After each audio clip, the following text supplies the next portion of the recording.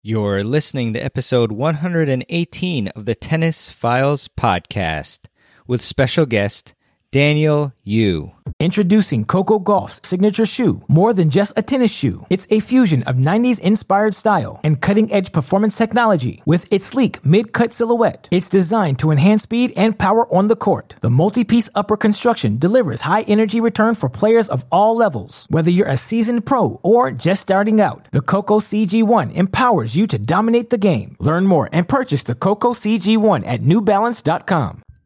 Welcome to the Tennis Files podcast, bringing you advice from the top minds in tennis to help you improve your game. And now, here's your host, Mehrbon Iranshad. Hey everyone, welcome to another episode of the Tennis Files podcast. My name is Mehrbon Iranshad, a former Division I college tennis player, and on the podcast I interview the world's top pros, coaches, and experts to help you improve your tennis game. And today I have a fantastic interview with Daniel Yu, who achieved a career-high ranking in singles of 326 in the world and also 425 in the world in doubles. And he is really just a fantastic, great person. I really want to thank him first off because I actually called him through Skype while he was in Korea. And so the time difference is about 13 hours. So when I recorded this, it was 10 a.m. on my side and 11 p.m. on his side. And we went for almost an hour and a half. And I really, really enjoyed it. Daniel is genuinely a great person as well as a fantastic tennis player, and we talk about a lot of really interesting things from his beginnings in the sport of tennis in Korea to getting a scholarship to go to the Bollettieri Tennis Academy and training there, his great accomplishments in the juniors, including winning Supernational clay courts, which I had the fortune of playing in the 16s. I think it was 2001 or 2002, but Daniel won it all, and it was just incredible. And also, of course, his pro career, and then a really cool look into a 2-week training with Roger Federer, where Roger actually asked Daniel to come and train with him. And so we'll get into that, as well as the exciting development that Daniel will be joining Todd Whittam's Academy, who you might remember. I interviewed him on episode 115 of the podcast. So this is a very cool interview with a very cool and genuine person in Daniel, and I really appreciate Todd for hooking it up and suggesting that Daniel be on the podcast, and they're going to have a great team down there. So I am really excited to bring you this interview, and so let's get into it. So without further ado, here is my interview with Daniel Yu. Hey everybody, this is Mehrbon. Welcome to another episode of the Tennis Files podcast. And it's a great pleasure and honor for me to have former ATP pro Daniel Yu on the Tennis Files podcast. He is an amazing player who's going to become a fantastic coach very soon. And he achieved a career high of 326 in the world in singles, and I believe 425 in doubles. And actually heard a lot of great things about him from Todd Whittam, who I had on the podcast. But it is really great to speak to fantastic pros who have been through many years of tough work on the tour and great experiences. So, Daniel, I really appreciate you coming on the podcast, and thanks so much for joining us. Oh, thank you so much inviting me. I'm really honored. Thank you. Oh, anytime, Daniel. Yeah, and I've been looking up your accomplishments, and I saw a lot of cool things there. And we'll talk about it later. But I actually found out that you defeated one of my friends, Treat Huey, in the finals of the Supernational 18. So that was pretty cool. Yeah. You know, when I was looking up the draws, I noticed that, and so that was a great accomplishment. I'm sure you have a lot of great memories. It was a great experience. The national clay court in the final. I mean, Trey he's a great player, and I know that even now he's doing really well in doubles current. Yeah, exactly. Yeah, he's been doing really well. I saw him actually at the City Open previously which I know you played previously also when it was a Legg Mason. But Daniel, I'm always interested to hear about pros, their first experience playing tennis. I was wondering if you could go back and try to remember and describe for us your very first memory of hitting a tennis ball. Well, I started when I was 11. I was really energetic boy, and my dad, he was the one introduced me to the tennis. And we had a school on the backyard, and they had a tennis court. And that was it. That was the first time I actually met tennis. And I went in there, and the coach was asking me that if I want to hit a couple of balls, and I didn't know how to do it, right? So I just grabbed the racket and I swing a couple of balls, and I guess that actually got me going. It was fun at the beginning, and then my dad was giving me this goal of tennis, to becoming a champion's mind, I guess. Wow. So yeah, so was that kind of from the beginning, like when you started? Soon after your dad kind of just said that you're going to be a great player, or did you take some time first and then kind of set that goal?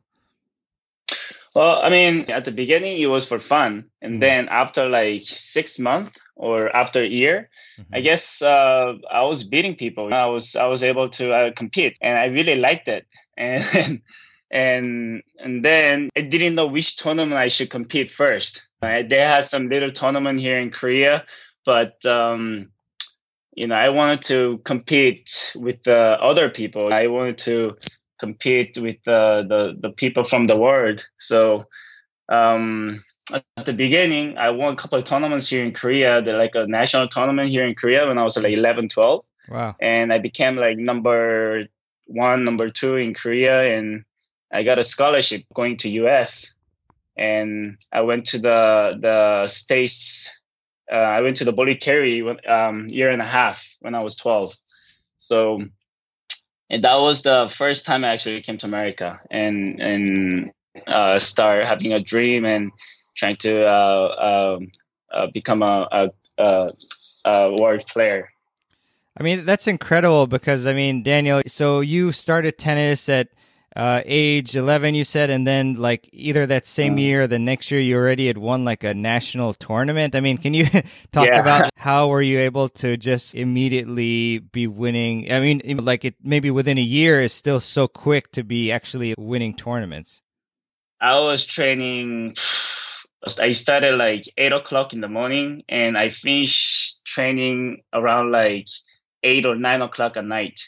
So each day, I was training more than 10 hours, 9 hours or 10 hours a day, just nonstop in Korea. It's like for a year and a half, 2 years, just nonstop training. I mean, it was tough, but I actually enjoyed it because I was really energetic boy. And before I started tennis, I was making trouble, fighting with people and stuff like that. But once I started tennis, all I did was just putting my energy to hitting balls and running around the court.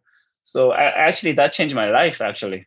Yeah, no, it sure did. I mean, look at all the amazing accomplishments you made. But one thing is you mentioned that you trained for like so many hours in the day. And as a 11-year-old, how did school factor into the day?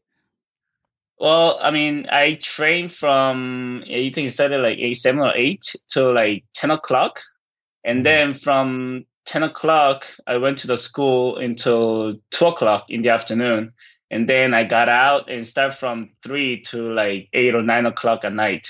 Uh-huh. So each day was pretty much the same. And during the weekend was pretty much more training. And I only had the day off on Sunday, and that was it.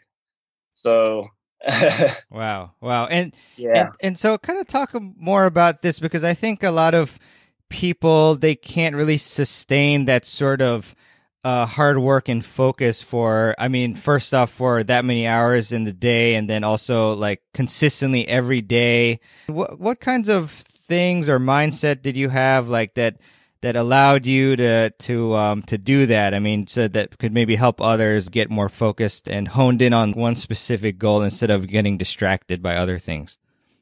I guess it has to do with the discipline because our culture in Korea is different as America, right? So we grew up in a family, and even coaching, like the people here in Korea, like in America, like you don't listen to the coach. They're like, oh yeah, just go run or stuff like that, right? And they don't really beat you up.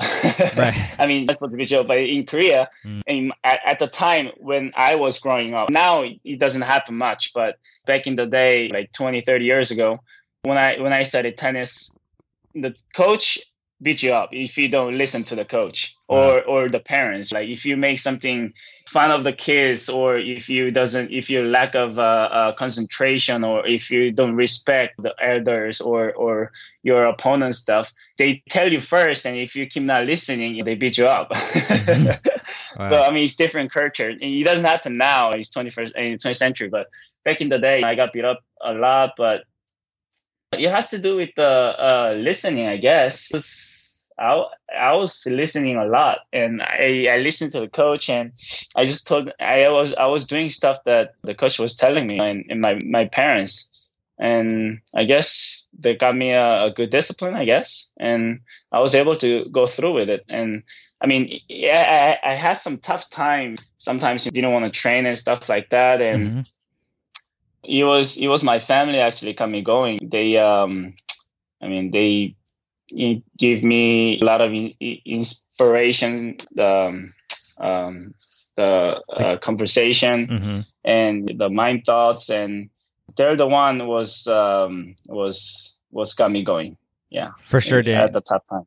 Yeah, no, it's always important to have the people close to you to keep pushing you. Can you remember any sorts of like words or like quotes or something that your family might have told you, like just some inspirational type of words? My dad used to say, I mean, this will go away. And sometimes, even though when I was happy, he said that this is not, it's not gonna last. There will be a day that is the sad time comes. But at the same time, when I was downtime, he would say, hey, this will pass away. Don't worry about it. And just one thing he always told me was, don't give up. And I know it's tough time, but sometimes you have down times, and sometimes you're up. But in a lifetime, the chance will come to you. There's a timing that, and he said that just keep going. Just if you hold on to it, he said that you work this much and this much hours and this much you put work into it, and it will happen either way. And he said that as I guess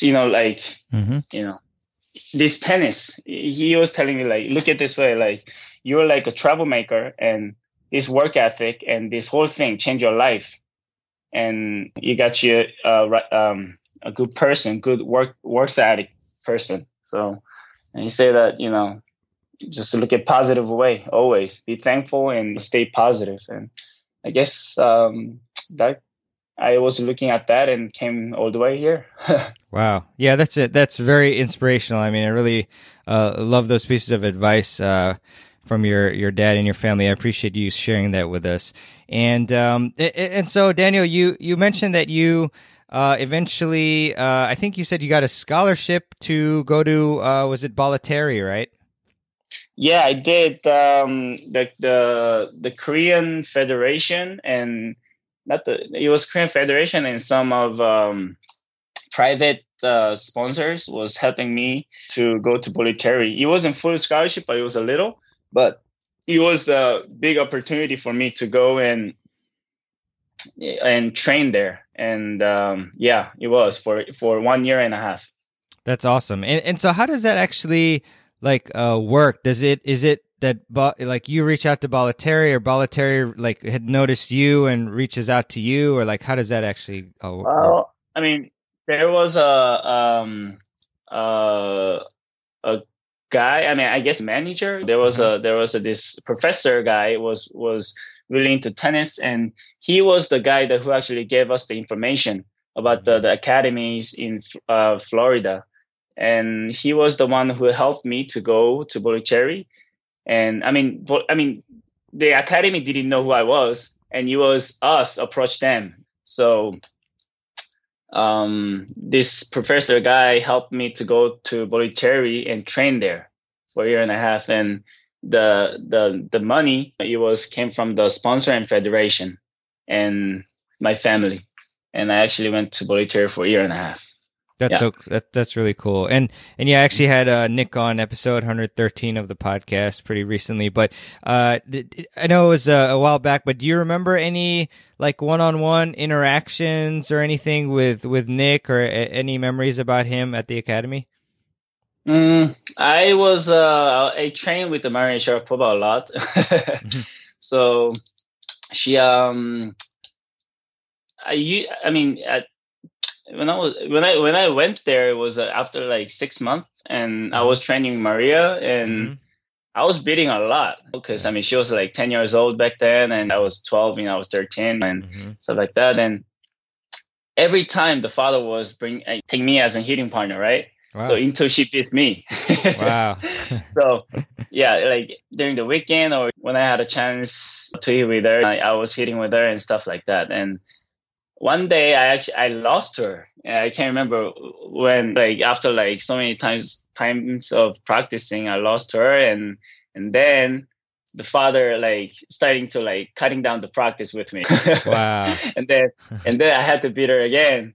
And yeah, you'll see some episode back then. And Nick actually came a couple of times to help me with tennis and stuff, but it wasn't like, he only helped maybe like 15 minutes or 10 minutes. Sure. He just look at all the players and stuff. But for me at the Bollettieri, it was a really good experience, but as in training wise and the goal that I had, it wasn't for me. It didn't really help me much at the Bollettieri. Yeah, I got you. Because the training hours and like the school and back then I didn't speak very good English, so it was hard for me to understand coaches and stuff. So it was a little difficult, and it was 2 hours of training a day. So for me, training 8-9 hours a day in Korea and training 2 hours a day here at the academy was very difficult time. Sure, I'm actually really surprised that it's only was 2 hours at the time. And also, yeah, it must have been really tough, because I'm sure even if you had like certain preferences, or if you wanted to express yourself in terms of like what you wanted to do and train, like it was probably really hard because you didn't know English that well. So, I can imagine. Very cool. But then, so after the stint at Bollettieri, what did you do next after that? After that, my family actually moved from Korea to Fort Lauderdale, Florida. So I moved with my family. I actually came alone to Bollettieri 1 year and a half. And my family back then was in Korea. So we been separated for a year and a half. And then my family decided to move to Florida, right? So they came from all the way from Korea to Fort Lauderdale. And then I was gonna just stop playing tennis because it was really hard. It was hard to find coaches, and our family didn't have enough money for me to train and stuff. So I was gonna give up. But then, this coach from Germany, his name is Peter. His name was Peter, and he was the one helped me when I was 14 for 1 year. He helped me. He didn't, charge me that much money, of hitting tennis and teaching me stuff. So he was the one who got me going into 14, and I wasn't training much, but when I was 14, he was the one who helped me not to give up tennis. And then age of 15, I met Pierre. And that actually, that was the turning point of my tennis career. Yeah, for sure. I've heard of Pierre, obviously, because he trained Todd as well, and sounds like he's a great coach. So, what things did Pierre do that really turned around your career? What did he work on with you, and so forth, and the impact?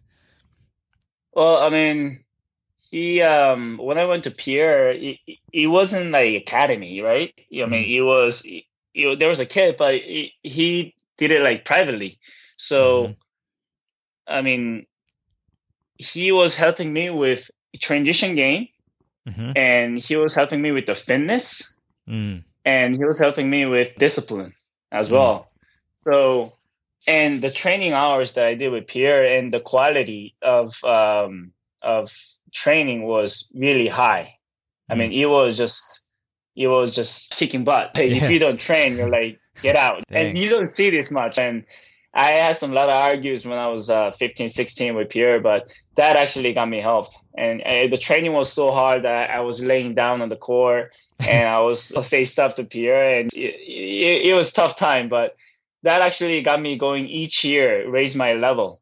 Uh-huh. So I was able to winning at the beginning. I couldn't winning like first, second round, and then training. After 1 year training with Pierre, and I was winning like these men's open tournaments, and I was getting better. I could see I was getting better, and then I couldn't play any national tournaments because back then I didn't have any green card. I mean, I didn't Mm. have a green card, so I wasn't able to play any national tournaments. I was only playing local tournaments and super serious, like just those area tournaments. Yeah.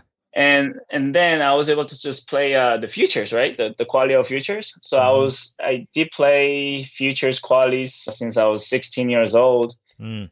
and then 17 I got my green card, and I Wow. was able to play the national tournaments, and that was it. That was another great opportunity that I had, and I only played four national tournaments. I think I played four. Yeah, I did play four: the Easter Bowl and the Florida State Championship and National Clay and Kalamazoo.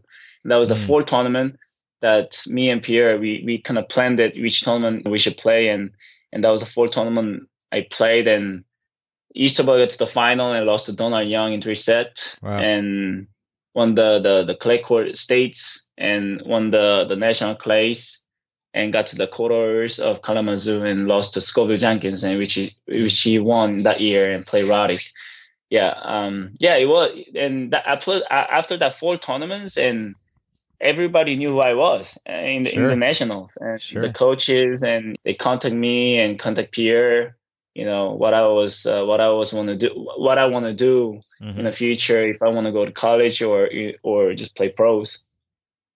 And I always wanted to just compete and challenge myself how I can do out there. Mm-hmm. So I mean, there was a really great opportunity and the offers from the college, but I told them that if I don't do it now, I'm gonna regret for forever. Mm-hmm. So I told them I turned down all those deals, and I turned pro at 2005, and Wow. I had some great experience and great the path that I had, and I had an unforgettable that 7 years that I had. Yeah. Yeah, I mean, that's incredible, Daniel. And just to go back a little bit, you mentioned a couple things, I guess three things that Pierre worked on with you the most, which was your discipline, of course, and then your transition game and your fitness. So I was wondering with the transition game, I mean, are you talking about basically like getting from the baseline Baseline to the to net. the net? Okay. And so did Pierre, like, did he just do a bunch of like transition drills? Like, what did he do to improve that part of your game? We did all bunch of things. We did buckets of transition because I was really afraid to go into the net Yeah. when I was 15, because in Korea and when I grew up, all I did was not missing the ball. Yeah. And that's what I grew up. So Mm-hmm. I was good at running around the court and not missing and putting the ball on the court, right? So Mm-hmm. I was good at that, but I couldn't, even though the ball was coming short and stuff like that, I was able to hit hard to the approach, but I was really afraid to go into the net.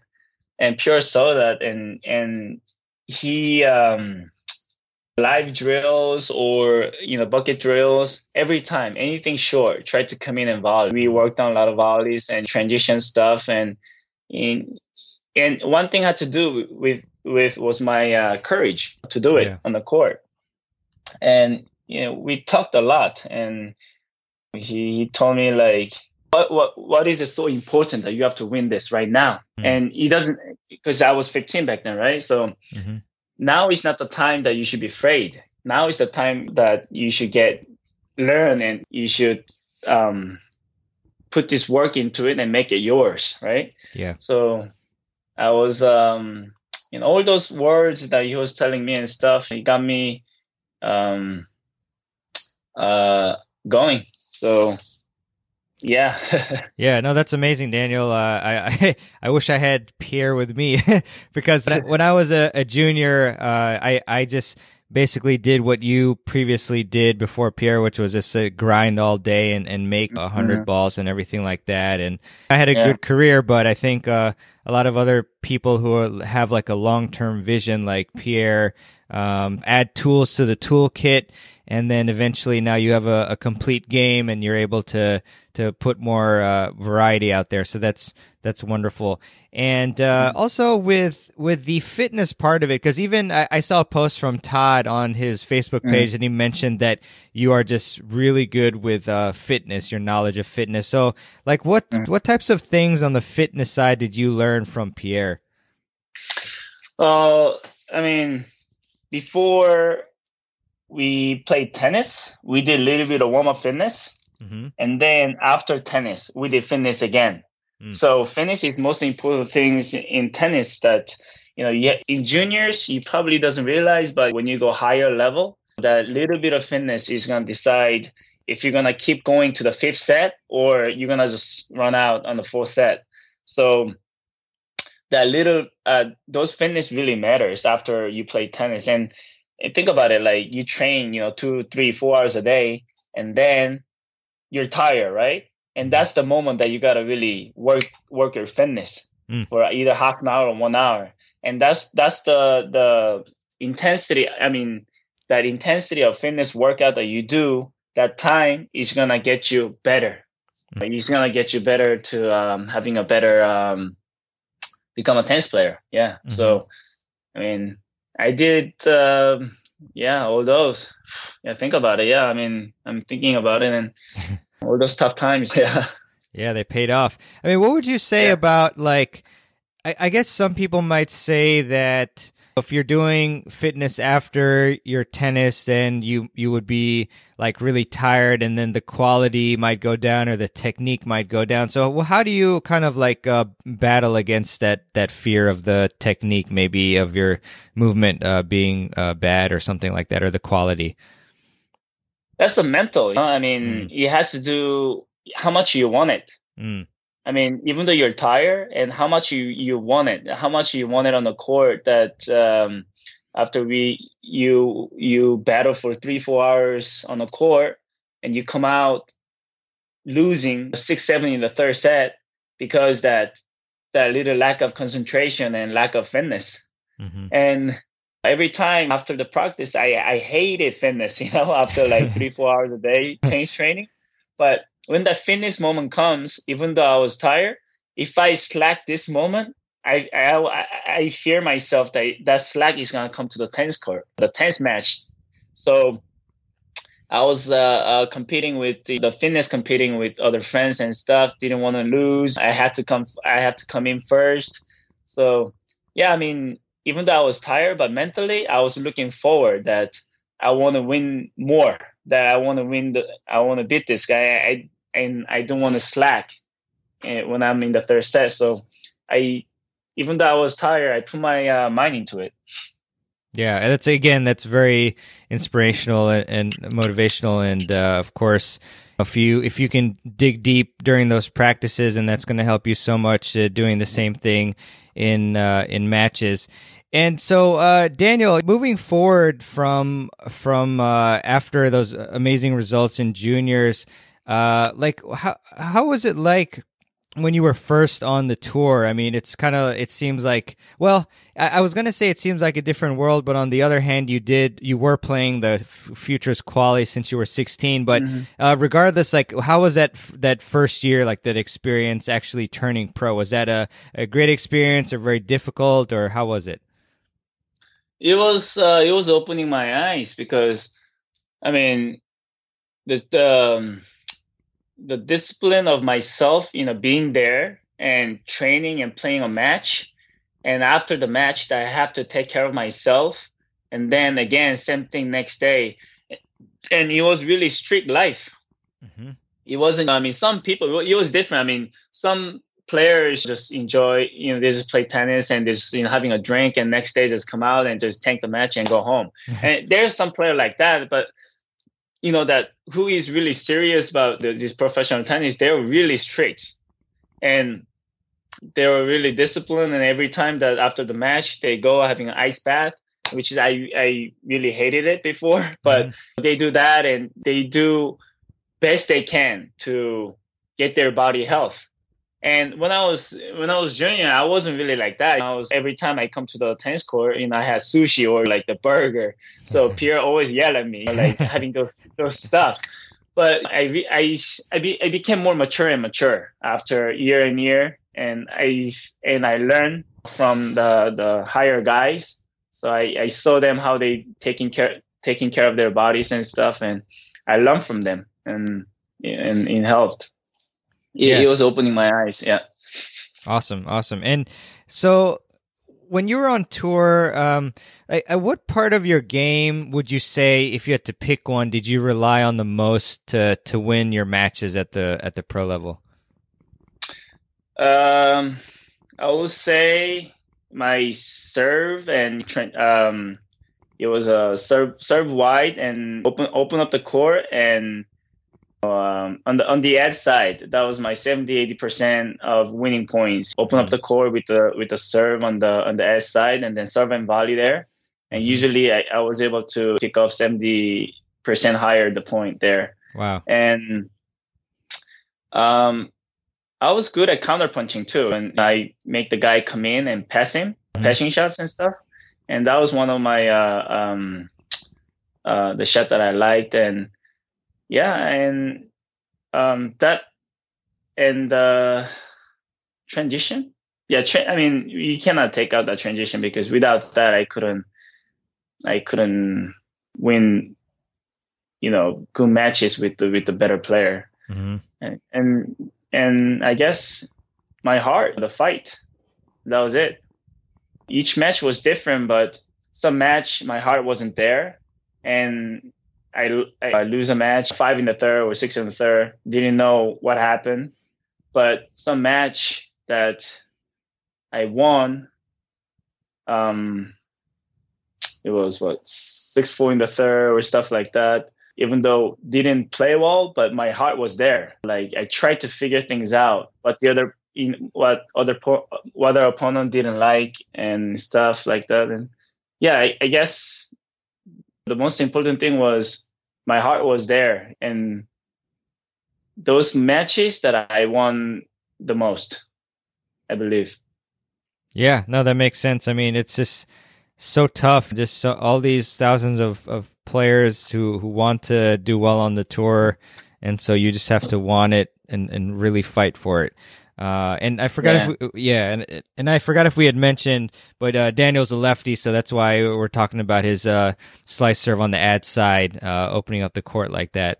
But Daniel, as far as like your career, like, do you have? I know it's hard to pick, but do you have like one match that, like, when you look back on like your career, like you often think about, wow, that was an incredible match, or the most memorable match that you've had? Well, this was when I was 17, but I'm pretty sure my opponent is not going to agree. But for me, it was because it was really amazing experience win that I ever had. I play Michael Russell back then, wow. and yeah. yeah, didn't know who he was, right? And my friend before the match, they were saying, "Oh man, that guy is gonna kill you and stuff." Like, "Oh, that guy's grinder, he's gonna outrun you and stuff like that." So I was like, "Man, I guess this guy is amazing." So I didn't find out about the result, what he did. I just played the match.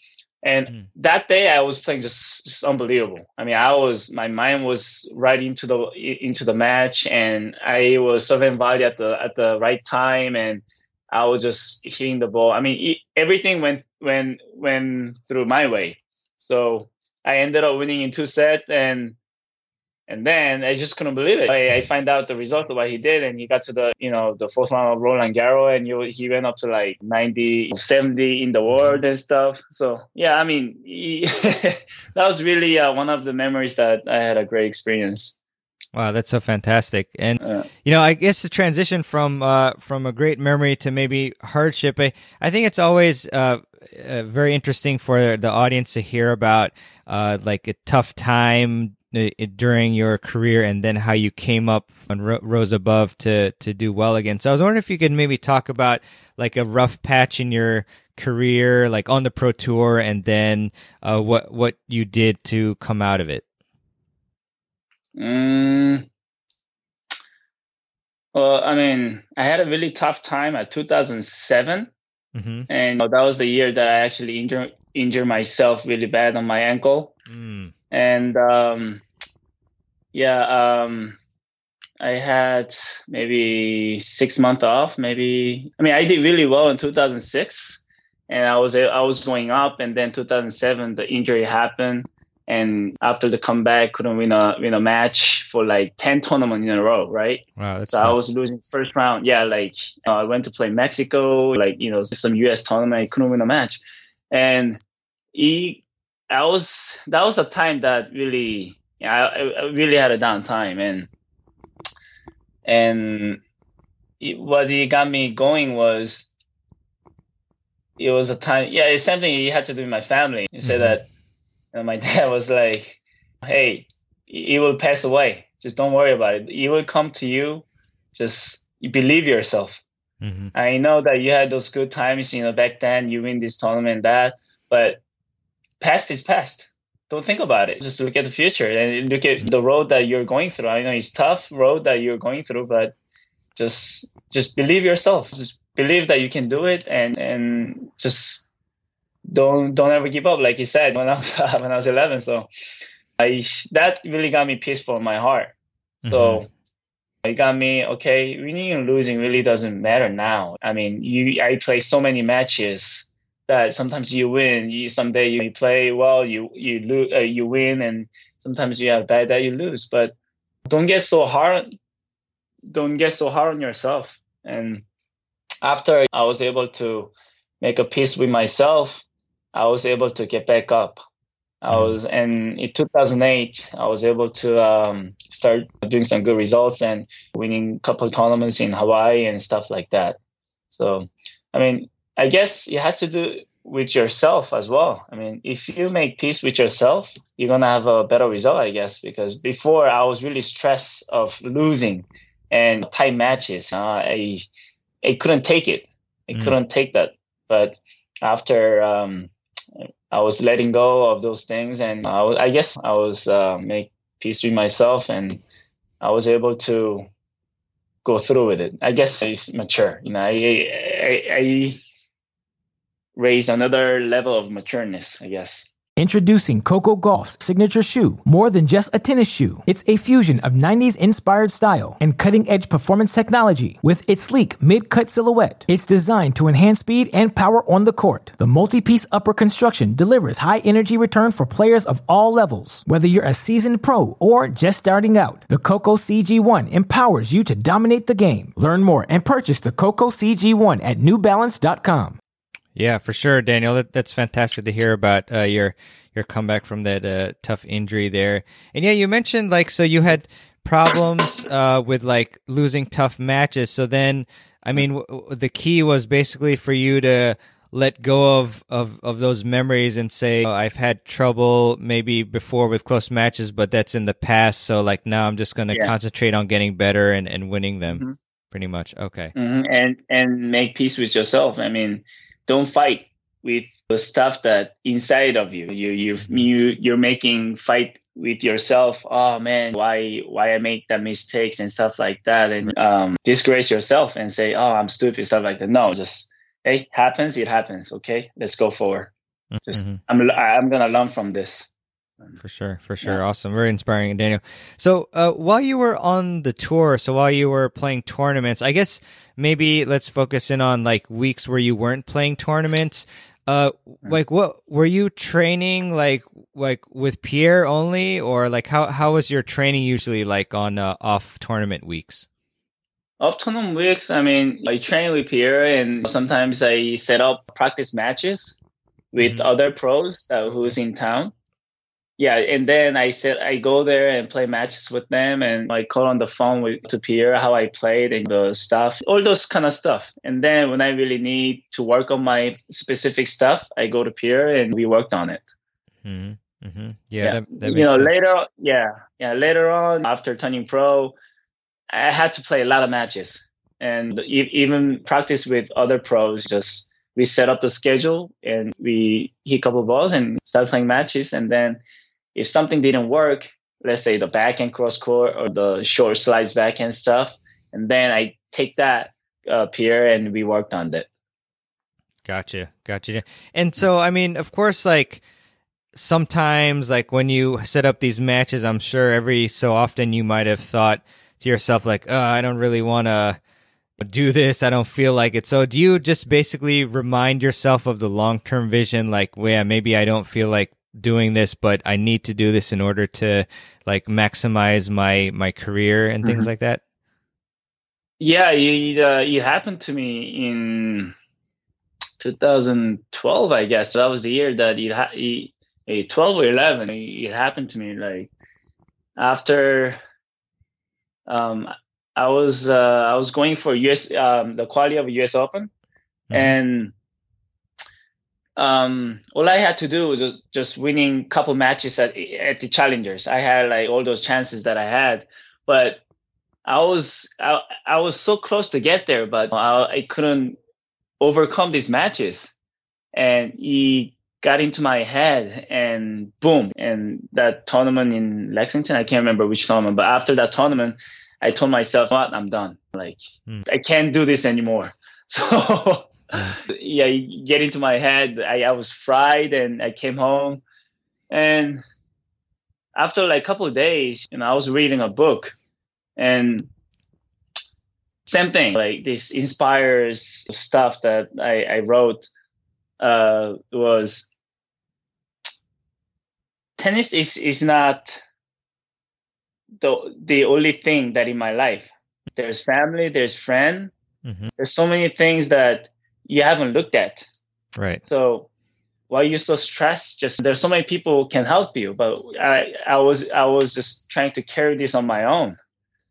So I had some church friends and stuff, and I was meeting them, and they inspire me, and they really cheer me up. And then after a week later, I was able to get back in the road. Sure. I guess each time that without those close friends or your family or stuff like that, you can't go through it. You can't go through this. It's tough because you're always competing. You're always at the high tension level. So without the people that inspire your heart or carriness, is tough sport. For sure. Yeah, you need that supportive team around you. Yes. And I'm glad you had it. And, one really cool thing, too, among many things in your career is that you were actually flown out by Roger Federer to train, I think, in Dubai, which is just amazing. So I was wondering, like, how did that all come about?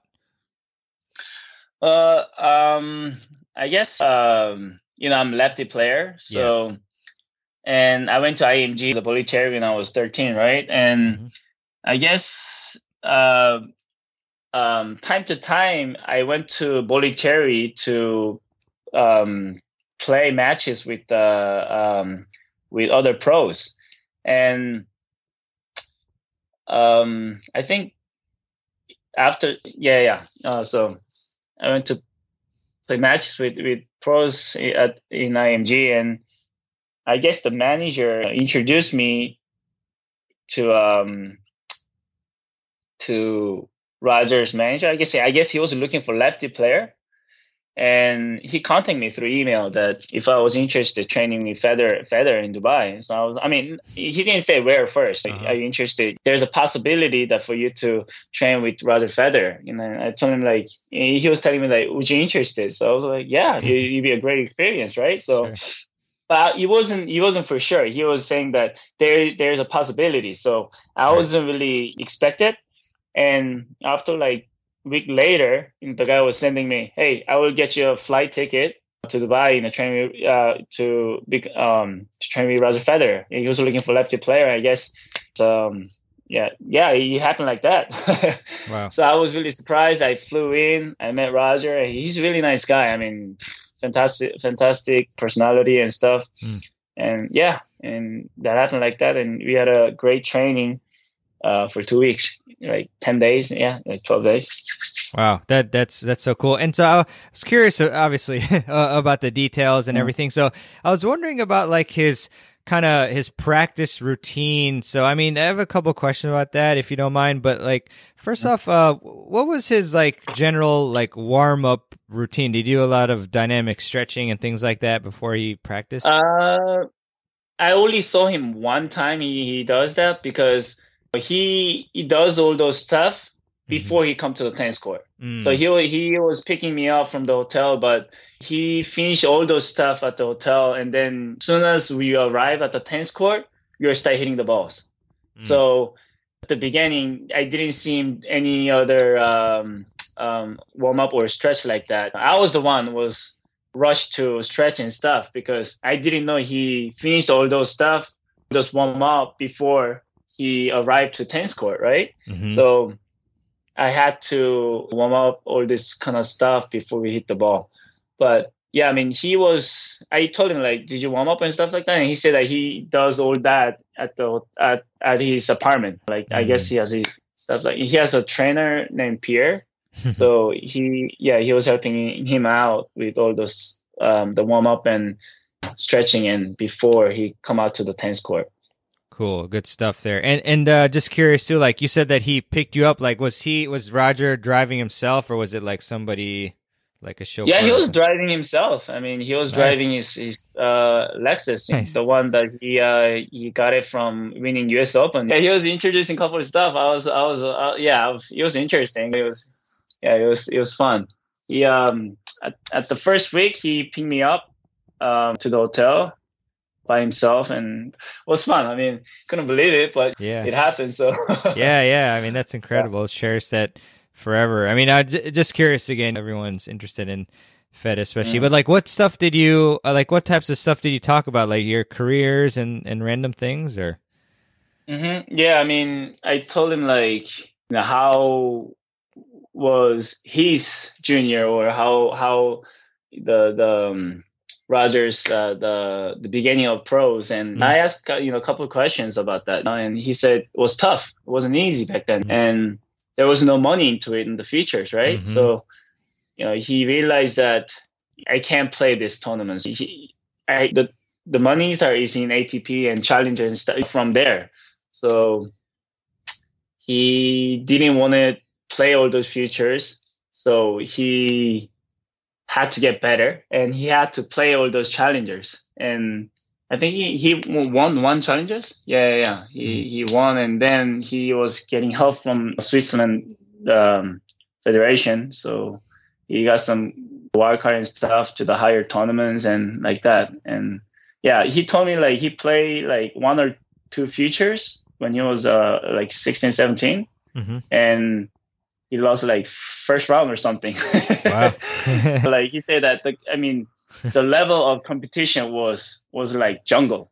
So he told himself there's no money, and the competitions are was so tough, and he didn't want to be there. Like he said that I have to get out of here and to play like higher level tournament and play this tournament. So yeah, I mean he understand how tough it was to break through. So yeah.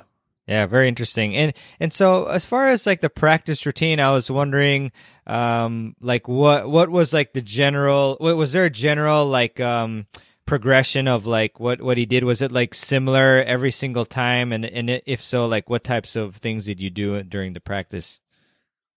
I would say, let's say if I train with him for like 10, 12 days, 5-6 days was pretty much the same practice that we did.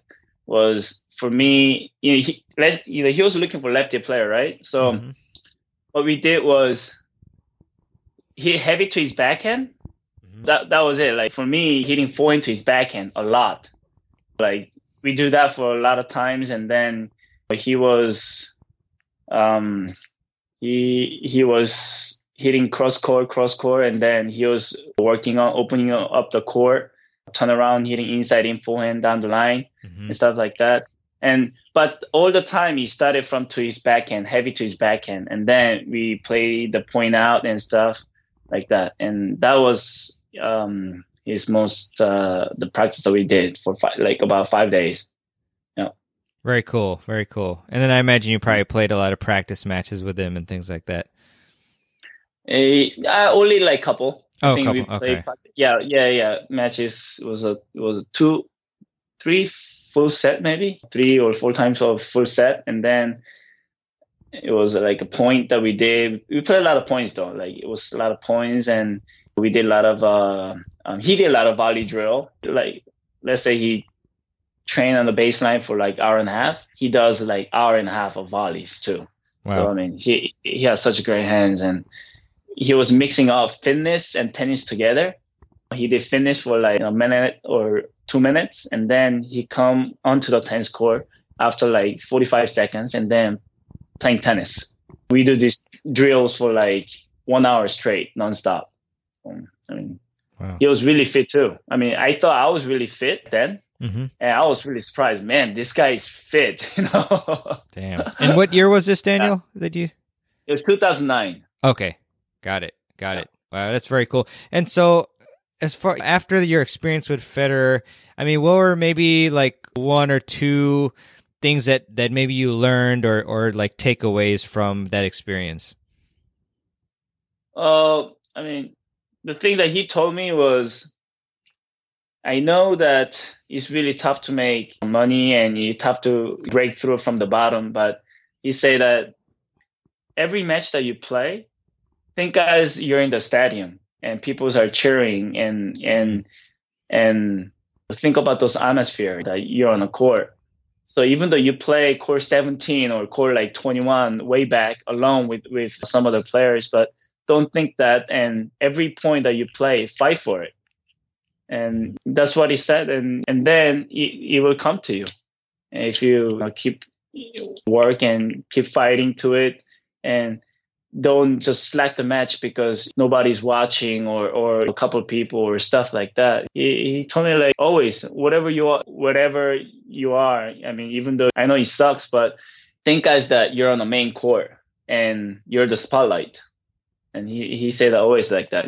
So yeah, that really it touched my heart. And after training with Federer, and I went to play, I got to the quali of the Indian Wells, and I had some great matches experience back there. Even though I lost, but I was fighting for it, and yeah, it was a great experience. Yeah, for sure. I mean, that's great. I mean, and looking at your rankings for the different years, it looks like the next year you had a fantastic year. So, but great stuff. And not just talking about Federer, I was curious about your routines, because I'm always wondering about like people, what they do every single day, and it seems like you have obviously come from a very disciplined culture in Korea. So like in the morning, do you do things like, or at least when you were full time playing, did you have like a morning routine? And then if so, like what did you usually do in the morning? Well, when I was playing, back then full time, usually I wake up maybe 7:30, and then I kind of just read for like 15, 20 minutes. What did you read, by the way? Sorry.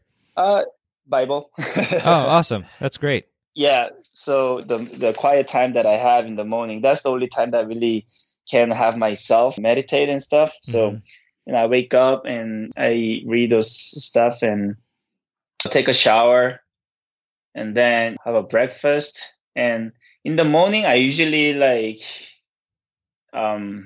you talking about pro or when I was a junior, like which between are you asking? Well, I was wondering about pro, but I mean, you could tell me about pros. Yeah. Oh, okay. All right. Yeah, I mean, in the junior, I always serve in the morning. I went to the court and served for like half an hour to 1 hour. Nice. And that was my routine for like year or 2 years. But after pros, yeah, like I said, in the morning, I read 15 to 20 minutes and then shower and just breakfast.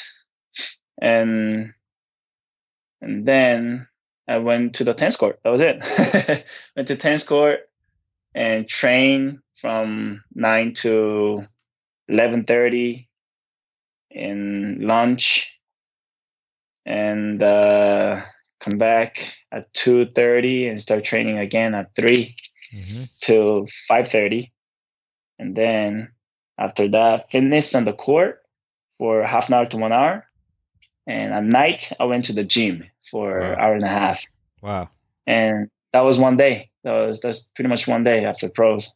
And when I'm in town, when I'm off the town to play a match, it's different. So sure. No, that's yeah. awesome. When I'm in town, yeah, that was my daily schedule. Cool. And then in addition to that, like usually how many hours of sleep when you were a pro were you getting? At least 8 or 9. I usually go to bed at 11 and try to wake up at 7 or 7:30. So no later than 11:30 or 11. I try to sleep before 11 because I mean, if you have to play that much tennis and work out, you gotta have at least 9 hours of sleep, good sleep. Yeah, 100%. I mean, it's really amazing how important that is. Like, I know when I play several hours of tennis in a day, I need a lot more sleep than if I didn't exercise much. And if I do play a lot and then I'm only sleeping like 6 or 7, I'm feeling my entire body is way more sore and not recovered. So that's great about getting enough sleep there. And I mean, also, you had a very interesting experience, I think.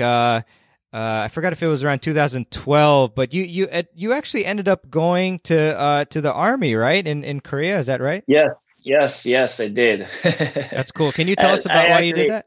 Yeah, I mean, at 2012, I hurt my shoulder really bad. I mean, and I was having either I was gonna just stop playing tennis, or if I want to get rehab and challenge again. But I heard of this this Korean team tennis league that they have in Korea, and I had to went to the army if I wanted to play.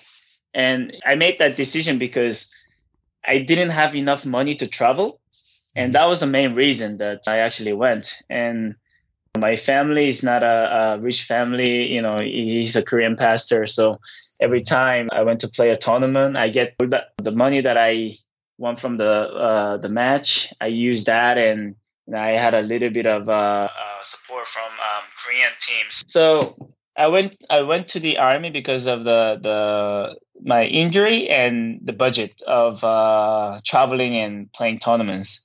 At December 2012. I went to the basic camp, and for 6 weeks we have a basic training at the army. How did it start as far as where were you living at the time? Were there like hundreds of you in some barracks or something? Yeah. There was a dorm for the soldiers. Mm-hmm. So I stayed there for 6 weeks, 6 to 7 weeks. I was there, learning this basic stuff as an soldier, right? So without, there's no tennis there. There's nothing. I mean, it's just a basic training. So all you do is just salute. You learn how to do all those stuff, and you're living off a dorm with the people, and that training was really tough. It was during the winter, so we did a lot of runnings off the clothes for like in the morning for 30 minutes, and get back. You have a breakfast, and then you go out and you start learning all those combat and stuff. So for 6 weeks, I did that, and after 6 weeks, I came to the sports army. I mean, the army that I actually went to is a sports army, right? So, but before going to the sports army, I have to do that 6 weeks of basic training. So after that 6 weeks of basic training, and I went to the tennis army, and I went there, and I was starting to get rehab on my shoulder, and I was and that actually went really well, and I was starting to play tennis again after like 6 months in the army. So as far as the tennis and the art, like how were you able to fit in tennis in the army? Like, did they actually let you like play like at certain hours? Yeah, I mean, after that basic training camp, I was able to play tennis each day, every day, okay. 2 hours in the morning and 2-3 hours in the afternoon. And after those tennis training, I was able to go into the gym as well in the army. But I couldn't use any phones or go out as my free will and stuff like that. I had to leave off of the dorm in the army. Gotcha. And was there anyone who did you play with? Were there good players around there? Yeah, I mean, only 4 players was able to get picked each year, to the sports army, because not everybody can go there, because you got to have a good ranking, and because Korean male, they're what do you say? I mean, they have to go. If you're Korean, then you have to go to the army for 2 years. And for me, I mean, I didn't have to go because I moved to America when I was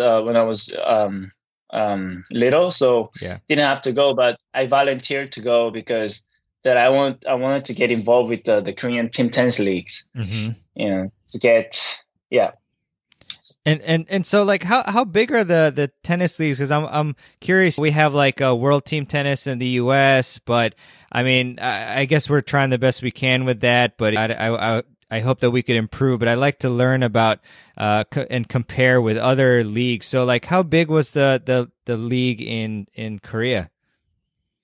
I would say it's different because I mean the people here they don't travel, even though they have a really good players in Korea. They don't travel much because the system here is totally different as a team tennis in Europe or America. Is the system here is that the city competing against other cities. So let's say the city of Miami competing against city of Broward or city of West Palm Beach, like that. And we have like 16 cities, maybe more.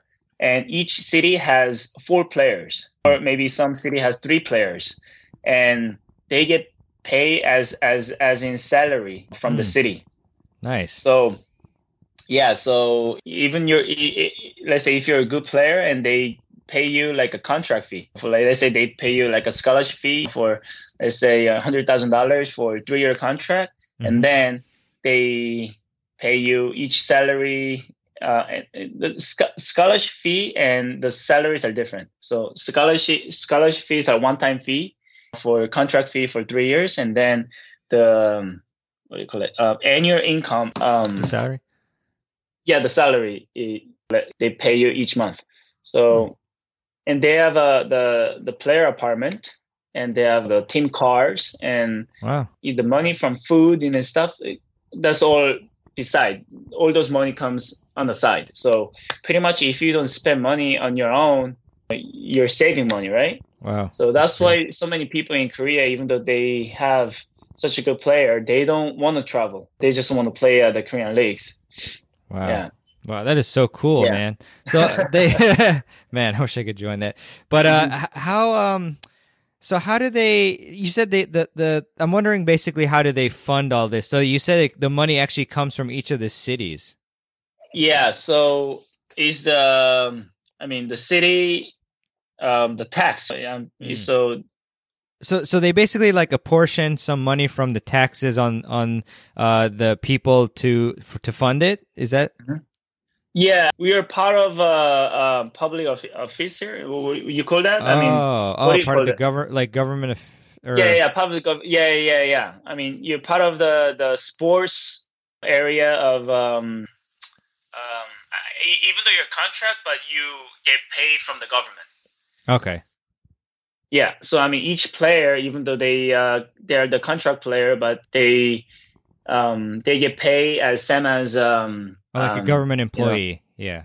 Yeah. Government employee. Yeah. So it works like that. And after the contract's over, either you redo the contract, or if you want to go to other teams, or if you're good enough to go other teams, then they pick you to paying the scholarship fee. So, I mean, it's totally different as the team tennis leagues in Europe or America. I mean, they get paid by the match, right?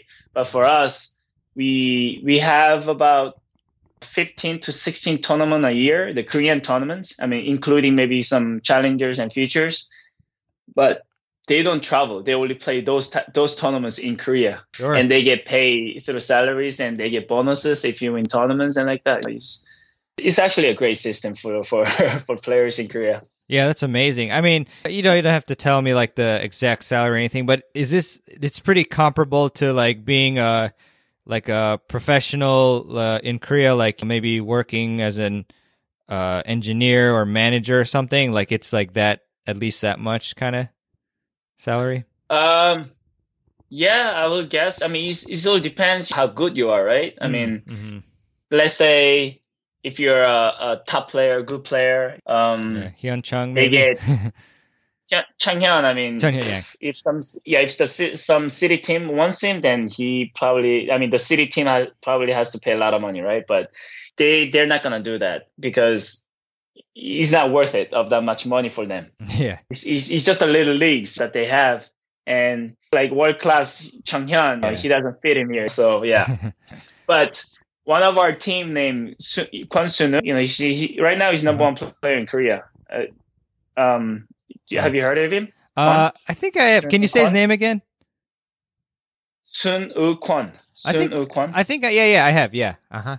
Yeah, Kwon Sunu. He's number one in the world. He's 81 in the world right now in ATP. Yeah. He's one of our team right now. Wow, that's amazing. Yeah. We actually contract with him few years back, 2 years ago, when he was ranked about 300, like 200 stuff. And then we made a contract with him, and he's a really nice guy. I mean, he's down to earth, and he was able to play a couple of team tens with us. And yeah, the people loved it. Wow, that's so cool. And I mean, do you get a pretty good crowd like to attend these matches? Yeah, some big events. Yeah, we do. I mean, not as like US Open or some Grand Slam, but yeah, we get about a couple hundred people on the crowds supporting us, and and stuff. Yep, wow. It's nice. It's fun. Wow, that is so amazing, man. I'm glad that they have that system. And so, yeah, it's so cool. And I appreciate you letting me know about that. So I'm sure that Todd was very excited because you're coming back to the U.S. in December to join the academy. So I was wondering, like, how you ended up deciding to move here and do that.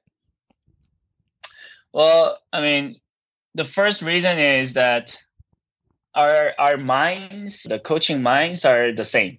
That's the most important thing for me. And we grew up together, and as with the same coach, with Pierre, and me and Todd, we've been knowing each other for a long time, and we know how our personality is, how disciplined, how work ethic, the teaching wise. So we've been talked a lot. When each year I went to America for a month or 2 months or 3 months, and when I'm there, I always contact Todd and help those players and practice and stuff and talking to Todd. And I really like the minds of what he has. It's always about the quality of training, how he cares about the juniors, and it suits me, and I was really happy with that, and I decided to join him for the juniors future. That's awesome, man. I'm sure it's going to be a great experience for you. And I mean, are you going to be like planning to coach full time, or are you still going to like play some tournaments on the side or anything like that? It's gonna be a full time.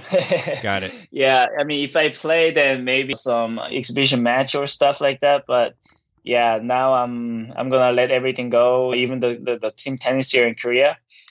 So this is my last year contract with the team, and they've been helping me a lot of stuff. And even with the transition from players to coach, they support me a lot. And yeah, so it's gonna be a great when I go to America, start working with Todd together. For sure. Oh, and by the way, what team are you on right now in Korea, the tennis team? Dangjin. Dangjin. If you can, Dangjin, Dangjin.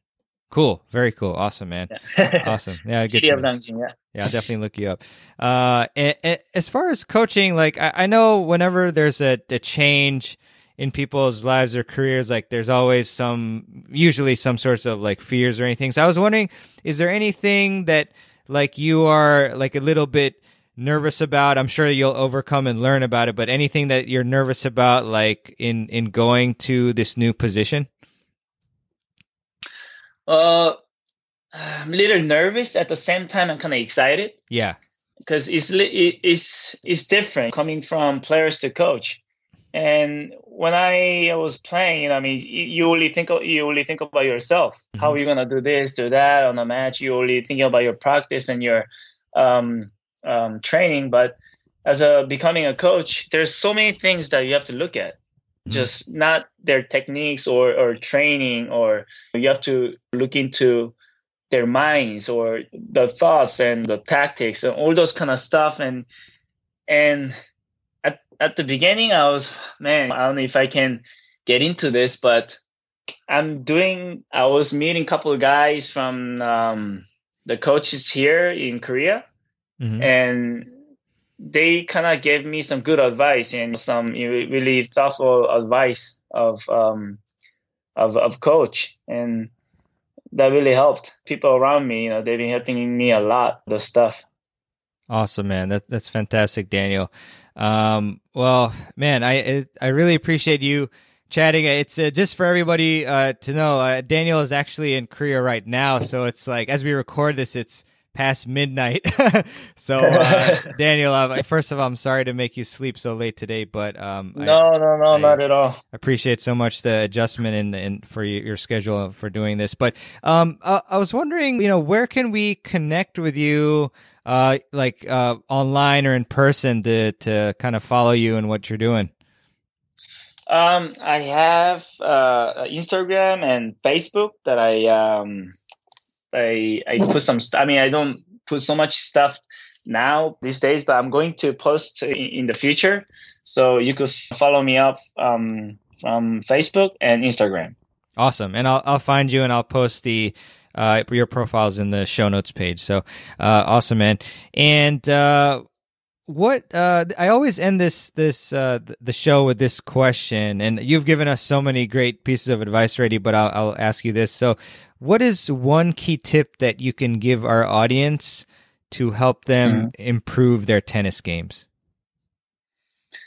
Well, I would say Passion. Mm-hmm. I would say have passion to your game and work ethic. I mean, on the court, just put the quality of passion in there every time. And without passion on a court, it's really hard to make it. I mean, just have passion in the court and give 100% when you're training. Even though you're tired, just have passion. That's what I can say. Just, I mean, put your heart into it every time, and it will come to you.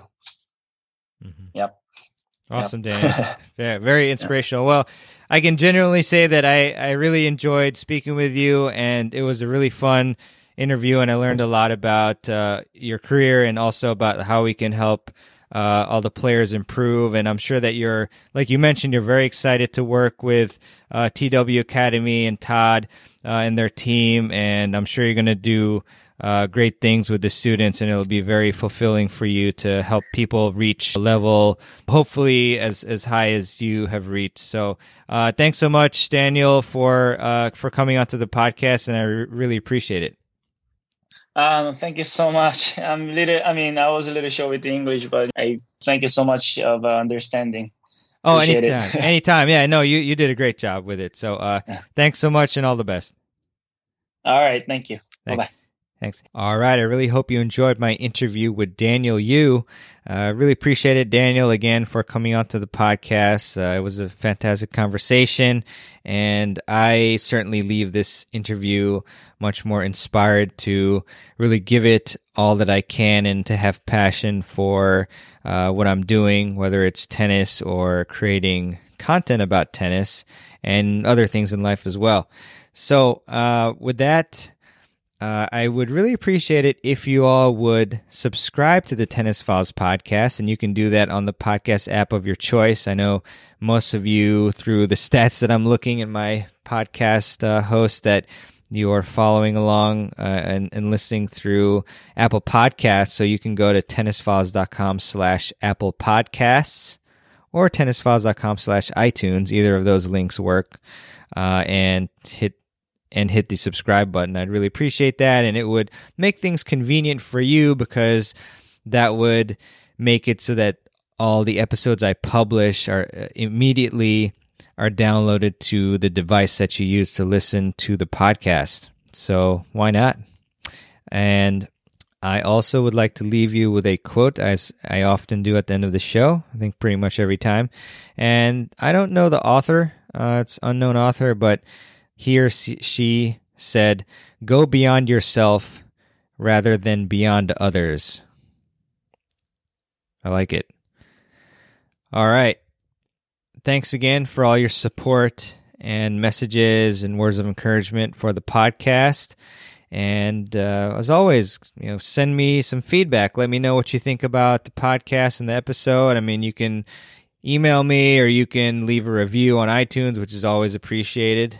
Especially if it's a 5 out of 5. But I mean, whatever it is, it's appreciated.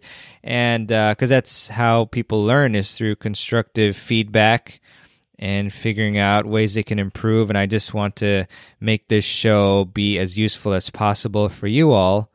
And I just hope that you enjoyed hearing about the inspirational story and the advice and the ins and outs of the life of a top world-class level professional tennis players such as Daniel. So I personally really enjoyed it a lot, as you could probably tell from the interview and my comments.